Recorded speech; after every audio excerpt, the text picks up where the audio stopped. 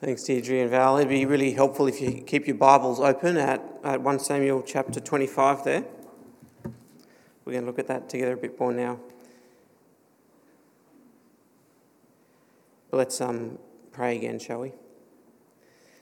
Heavenly Father, we do want to be people who share the character of Jesus, who see the way that he lived and the trust in his Father that he had, and to also have that trust. And we ask that today you will help us to see what that's like and to live accordingly. In Jesus' name, amen. Well, as I'm sure you're aware, Australia has recently had an election. And during the election, one of the things really we're being asked to consider is what kind of leader do we want to have as a nation? What kind of leader do we want to have? What kind of priorities do we want them to prioritise? What kind of values do we want them to have? And you might have noticed throughout the election campaign, the candidates would say, if I'm elected, this is what I will do. This is what I will prioritise. And that kind of question that we were asking, what kind of leader do we want to have, kind of goes hand in hand with what kind of nation do we want to be, because those two kind of overlap, don't they? That's the question that an election puts before us.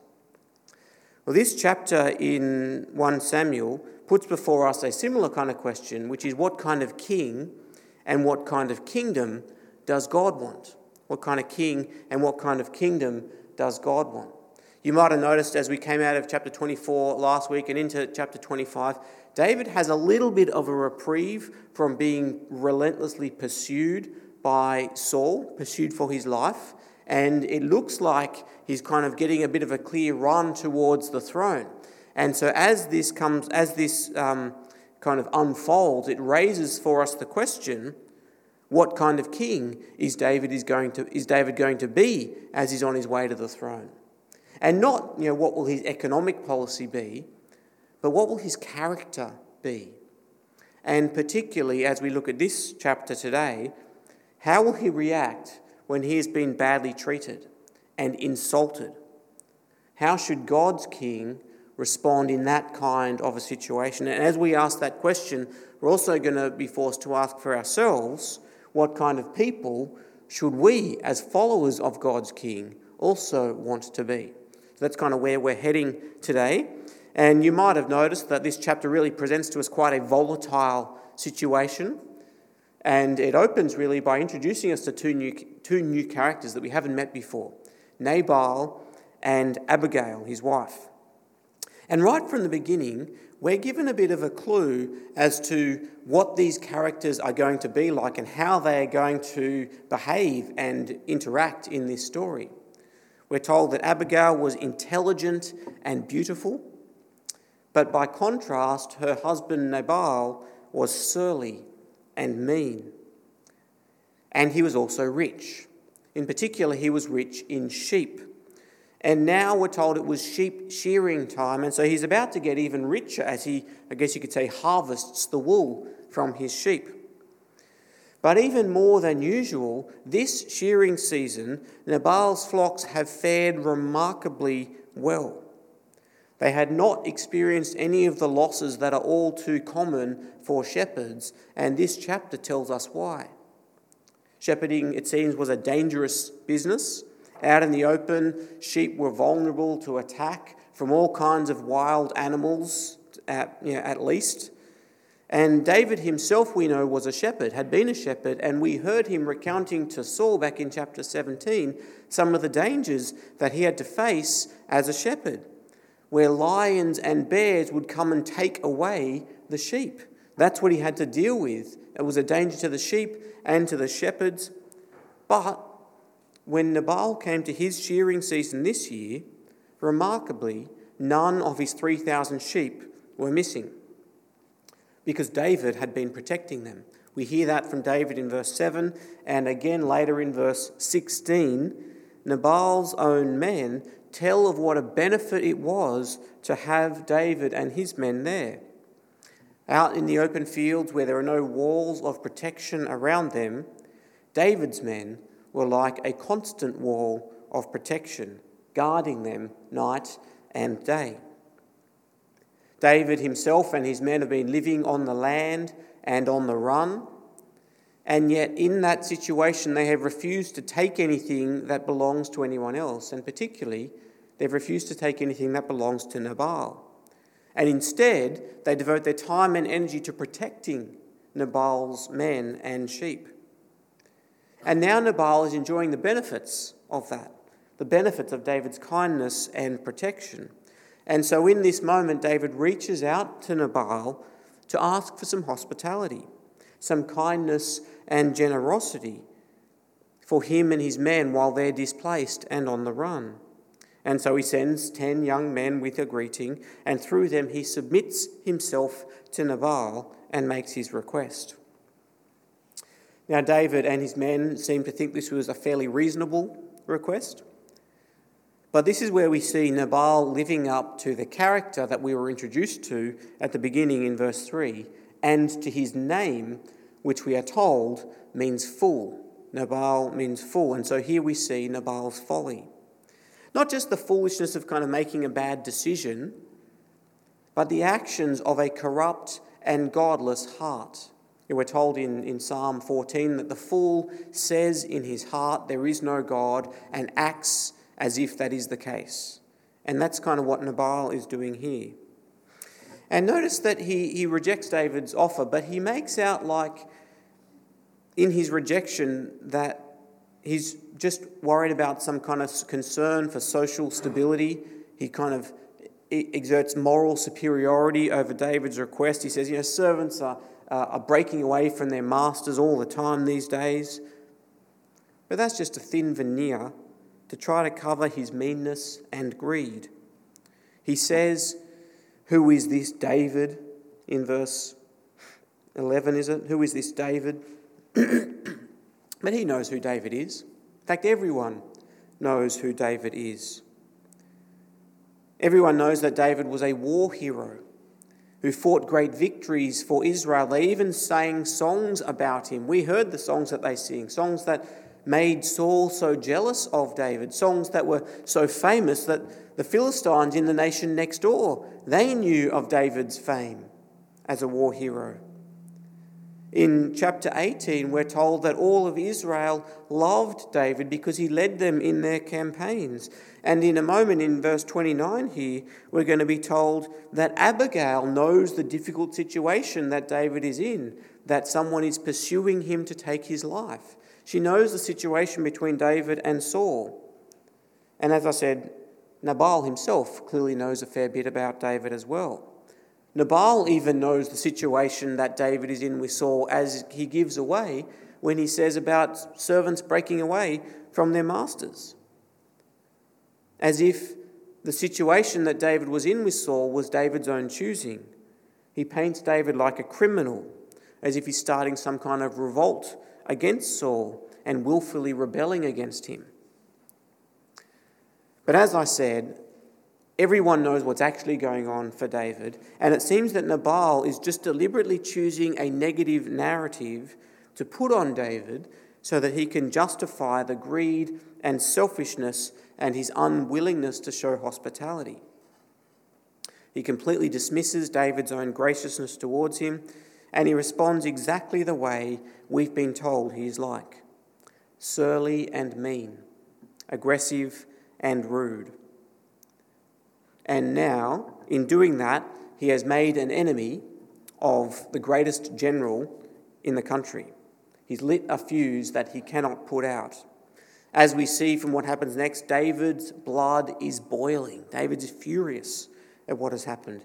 Not just because Nabal didn't give him what he asked for, that seems to be kind of secondary on the list, but the rudeness, the aggressiveness, the insults.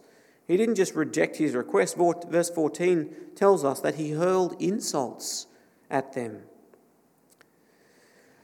And David responds here in a way that I suspect we often do. I know that I do when we are wronged in this kind of way. Nabal has added insult to injury, and David is furious. How could he treat me like this?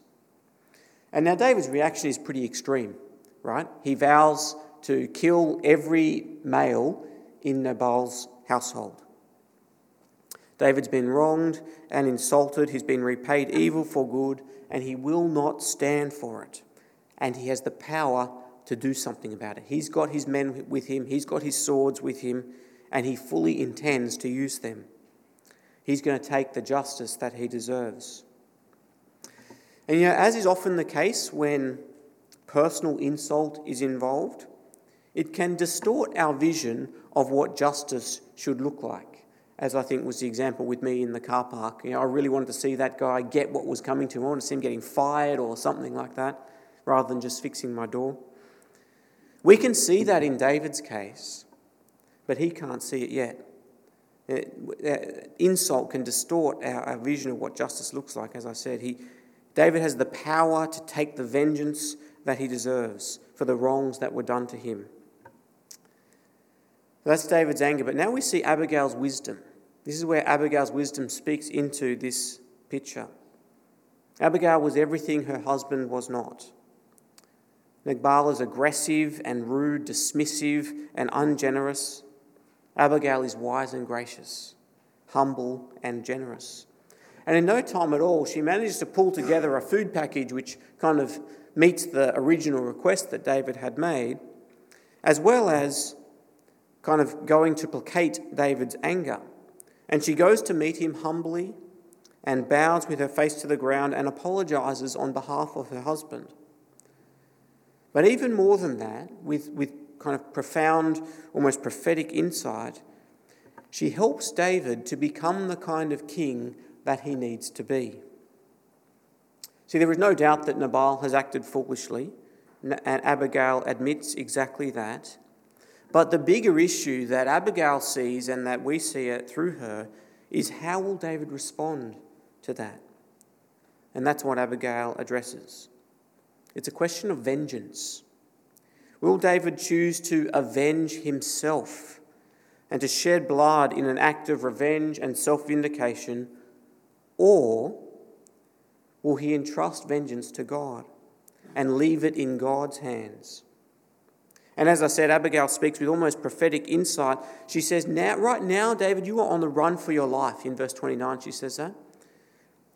But God will establish your throne. And not just your throne, he will establish a future dynasty for you, a line of kings in your descendants after you. And so the question is, what will be the mark of your future dynasty? What will be the mark of your kingdom that you reign over? Will it be marked by the stain of bloodshed, by the stain of taking vengeance into your own hands? As she says in verse 31, the staggering burden of having needless bloodshed on your conscience because you chose to avenge yourself for the wrongs done to you. See, she doesn't deny the wrongs that were done to him. They were real wrongs. But she challenges the action that he intends to take. He intends to take revenge himself. That's the choice that is before David.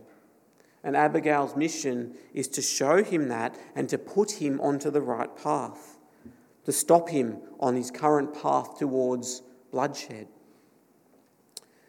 And before we continue, I want us to notice how similar this situation is to what we saw last week with King Saul. Do you remember last week David had a kind of a similar opportunity, a similar situation, and it turns out actually Nabal and Saul are quite similar in their character. And like with Nabal, David had the opportunity to avenge himself against Saul by shedding his blood, by taking his life. Now, when it came to Saul, he didn't. Even when his men were encouraging him to, he didn't. And the thing that stopped him was, he said, Saul is the Lord's anointed. It is not my place to take action against the Lord's anointed. The question that Nabal raises for David is, how will he react? How will this future king react in a similar situation with a different person? Someone who is not the Lord's anointed, but who has wronged him nonetheless. Will he be the kind of king who takes vengeance into his own hands? And the answer, we discover, is nearly, but thankfully no. Have a look at what David says in verse 33.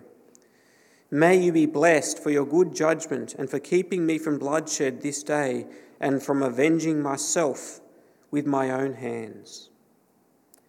Abigail's message has worked. She has prevented David from taking vengeance into his own hands, and in doing this, we're discovering the kind of king that David needed to become, and that he is becoming.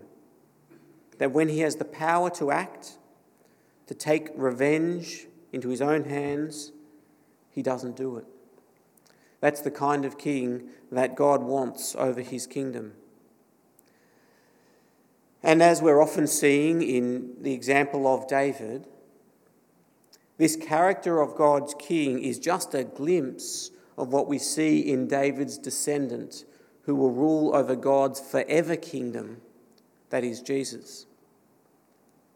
The kind of treatment that Jesus experienced at the hands of his creation, we can identify with being badly treated and insulted to a degree, but what Jesus experienced on the cross, as they were crucifying him, not just killing him, but insulting him, hurling insults at him for claiming to be who he actually was and mocking him for that.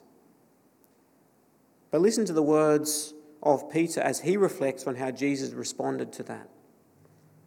In 1 Peter chapter 2, verse 23, he says, "When they hurled insults at him, he did not retaliate. When he suffered, he made no threats. Instead, he entrusted himself to him who judges justly." Jesus entrusted himself to the justice of God. See, Jesus was so confident and so secure that God always sees and always judges with justice that it freed him from acting on that burning desire to retaliate and get revenge that we know all too well, that comes so naturally to us. It freed him from that. And not only did he not retaliate, even more staggeringly, he offered forgiveness. Those staggering words that Jesus offered on the cross. "Father, forgive them." While they were killing him, while they were ridiculing him, while they were hurling insults at him. That is remarkable.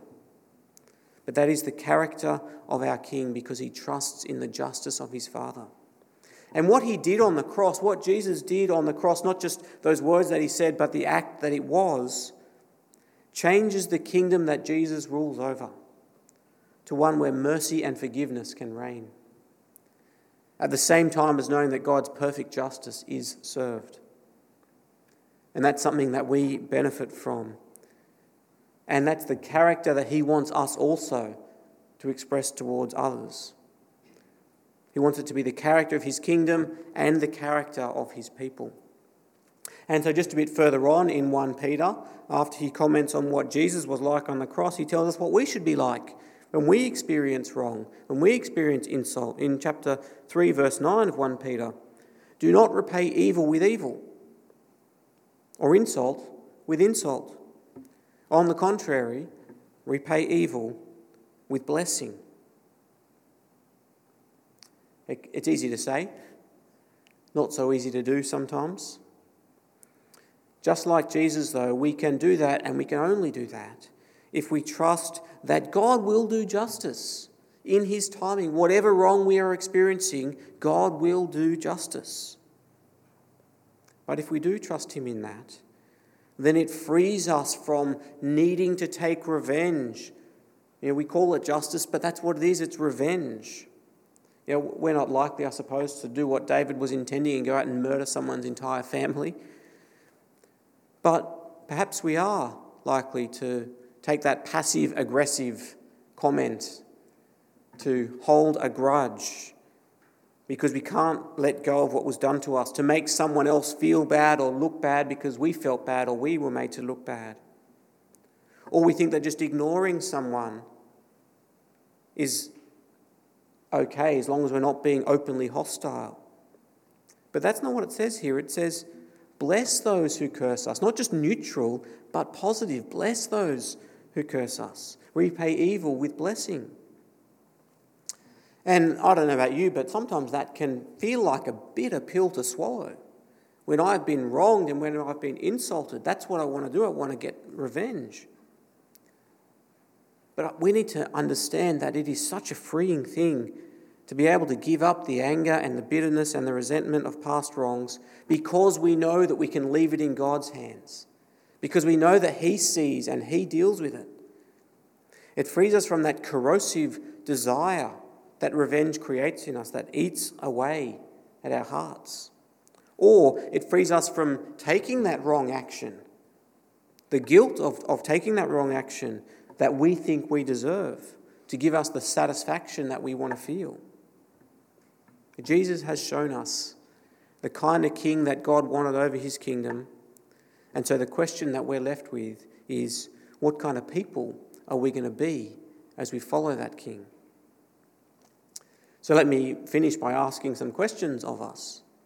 Are you that kind of person who people say, well, they're a nice person, but you don't want to get on their wrong side? You don't want to offend them. You don't want to get them angry because they will hold a grudge. Is that the kind of person that we are?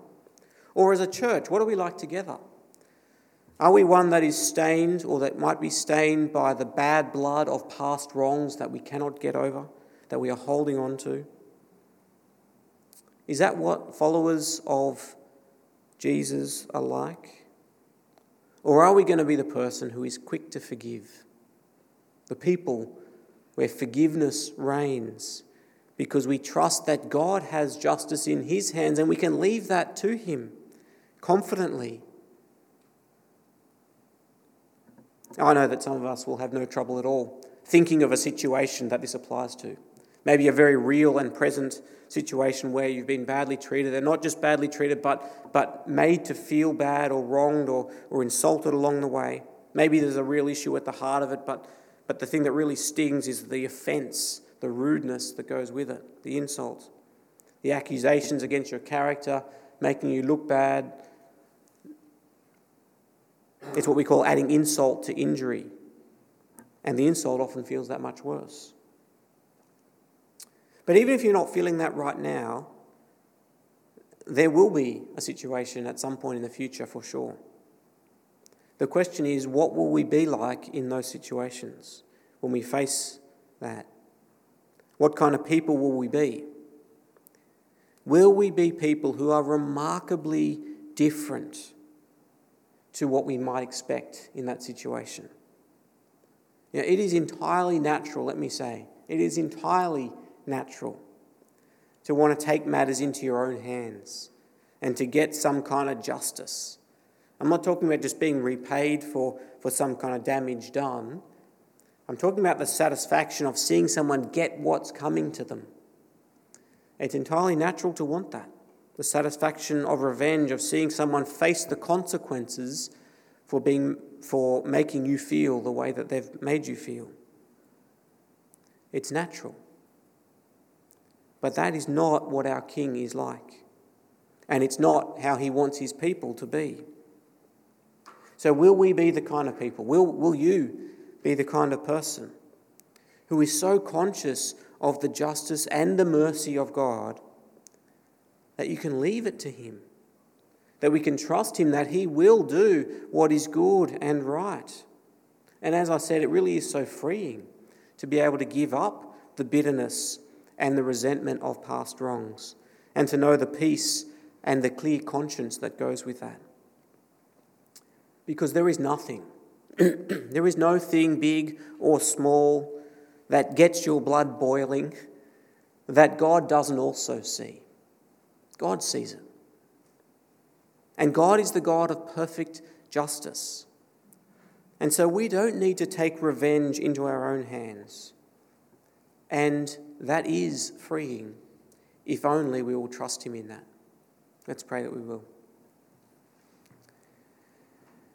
Heavenly Father, we do want to trust you, and yet we know the situations that we feel like we need to take revenge into our own hands, and we ask that you'll help us for our trust to extend to that, to know the goodness of your perfect justice, so that we can leave it in your hands and not try and take it on ourselves. And Father, we ask that you help us to know the peace and the goodness that comes from that.